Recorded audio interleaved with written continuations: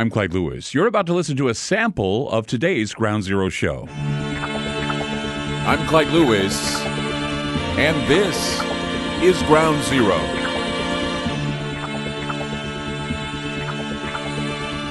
The numbers to call tonight, 503-225-0860. That's 503-225-0860. A few days ago, we observed the 35th anniversary of the Space Shuttle Challenger explosion that killed 7 brave astronauts. And didn't get a chance to actually get into that. I just thought it'd kind of bring the room down. And it would basically having us reflect back on the failure that the shuttle program eventually became. And it's arguable that the shuttle missions were a failure, but it just, I've had conversations before with people who said it's the equivalent of taking a bus out of the garage, having to go around the Earth a couple times. That's all it was. But, it was interesting. At least the space program had something going on at the time. And I thought, I even met a shuttle astronaut. Good guy, just that by the time we had a conversation on a cable channel about the moon landing, he and I didn't like each other afterwards. And I didn't want to cause trouble with him. In fact, he was just an amazing astronaut. I thought, it's an astronaut. My God, guy's been up in space. Again, I look at astronauts just like I'd look at a veteran or I'd look at a soldier who fights. I mean, they got more cojones than I do. I sit in a studio and gripe all the time. But I just, I was amazed by he was not my first astronaut. I've met a few. Never met Buzz Aldrin or Neil Armstrong or anybody like that. But a few shuttle astronauts I've met, former NASA. Oh no, I interviewed Chuck Cernan, but I was never. I interviewed him over the phone. So I don't know. I just have an affinity for space. I love it because, of course, I love the topic of aliens, UFOs, Avi Loeb, more. I mean, come on, space travel is amazing. I mean, Star Trek, Star Wars. These are things I really like. Another thing, too, is I grew up in Utah where, Morton Thiokol was, 20 miles away, 30 miles away from where I lived, and this is where the O-rings were made for the space shuttle program. Of course, the failed Challenger explosion was because of the O-ring problems that were at Morton Thiokol. But only 2 failures in the whole space shuttle program where people were killed, astronauts were killed. No real new information, though, that was out there. And and we kept being promised that this was just, the shuttle program was going to be used to not only take the bus out for a drive, but it was also going to be used to go to the space station and bring astronauts food and stuff. And now, well, for the longest time, we were contracting Russia. We were having a deal with Russia to send astronauts to the space shuttle, out to the space station actually send food to the space station as well. And I thought, why are we relying on Russia? And this whole nonsense about how Russia was our enemy and everything. I mean, if they're our enemy, why are they helping us with our space program? It just didn't make any sense.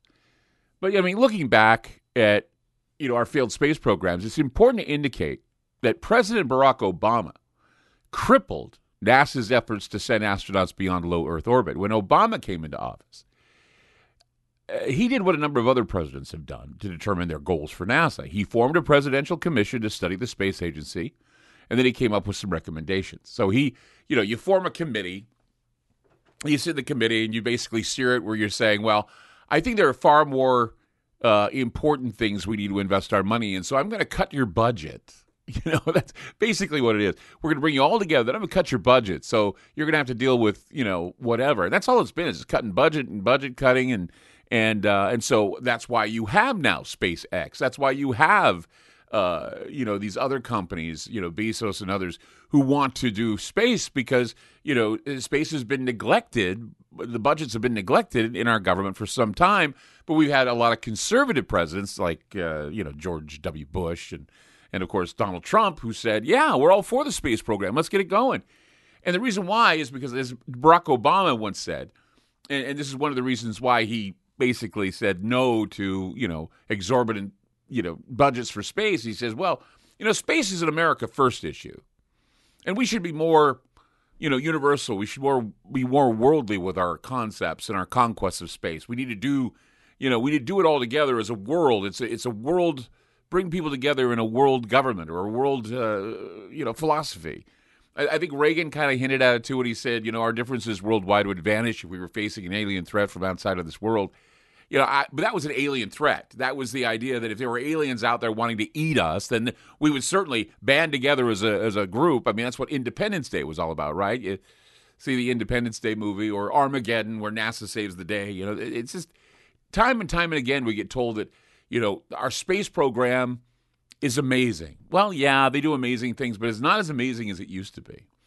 I mean, Lockheed Martin CEO Norm Augustine headed up the Augustine Commission during the Obama administration. Actually, it was named after Norm Augustine. I don't know if he headed up, but it's called the Augustine Commission. And basically, they returned with a set of recommendations after a few months of convening during the Obama administration. So the commission found that the program then in existence, Project Constellation, was not executable under any reasonable budget.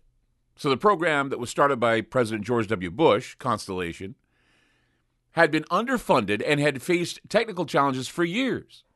So what did the commission do? Well, they offered two alternatives. The first was Moon First, which would have focused America's efforts on a return to the moon. The second was Flexible Path, which would have sent American astronauts to every destination besides the moon, whether to put man on an asteroid or send him to the moons of Mars like Phobos and Deimos, whatever. I mean, something simple, landing them on a small, I don't know what you'd call it, planetoid, I guess. I don't know what you'd call it, but it's basically like an asteroid or a rock or whatever. But both options would lead to, an interest in space again, finding that holy grail of whatever it is out there. Every space exploration enthusiast would have loved the idea of going to various places in space, eventually landing on Mars. So the kicker was both that these options had a pretty high budget, okay? $3 billion a year for NASA to do these missions. And so for the Obama administration, which was not shy about spending money in areas that it cared about, said, well, guess what, guys? Price tag's too high, too much for us to bear. Bye-bye space programs. So this response was formulated in secret, but when the budget started rolling out and people like me who are interested in space budgets, people like me are interested in what NASA is going to do next, budgets rolled out in 2011, and Project Constellation was canceled. I think it was like 2010 or 2011. I'm not sure, but it was canceled. Just cut it off. Get rid of Constellation. Everything that we had hoped for. What was it? We were going to land a man on the moon in 2020. We're supposed to have another mission in 2015. Here we are in 2021, and we're nowhere. We have a lot of high hopes, but nothing, right?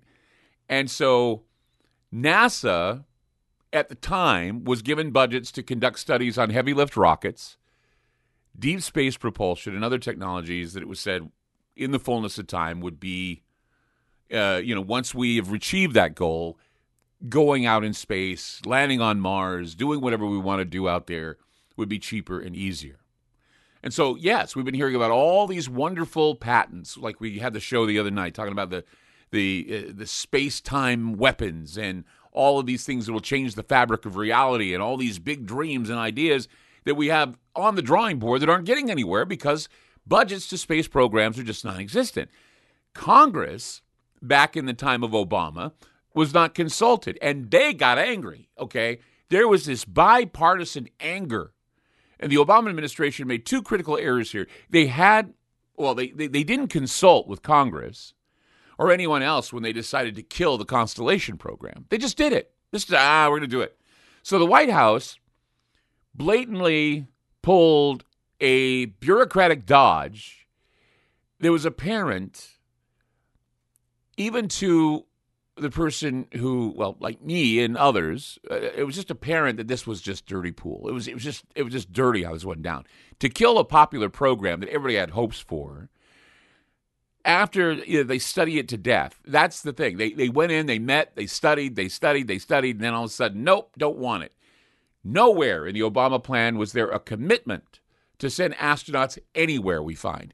There was no talk of that. There was no lander. In fact, the lander, believe it or not, the lunar lander and rover were actually seen during the inaugural parade of Barack Obama.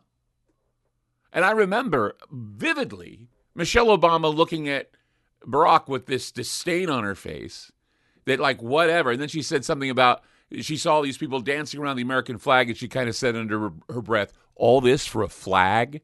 All this for a flag, she says. And I'm thinking, wow.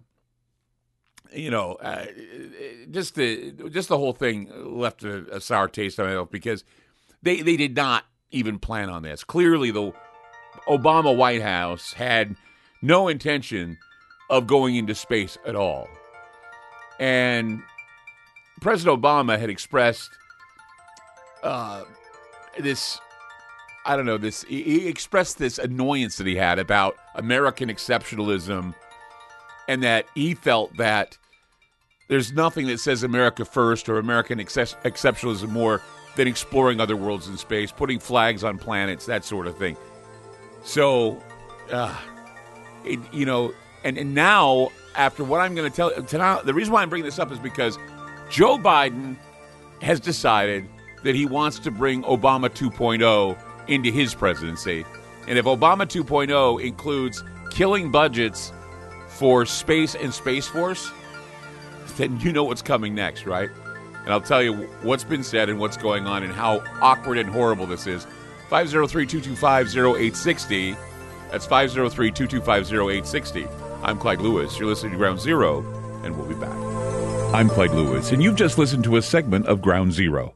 In order to access the complete archive shows and podcasts, you must sign up on our secured server at aftermath.media. It's only $4.99 a month for the archive shows and podcasts. Or if you want access to the Ground Zero online library, which includes videos, audio clips, ebooks, documents, a social media platform, plus the archive shows and podcasts, it's $9.99 a month. Again, that's aftermath.media. That's aftermath.media. Thanks for supporting Ground Zero.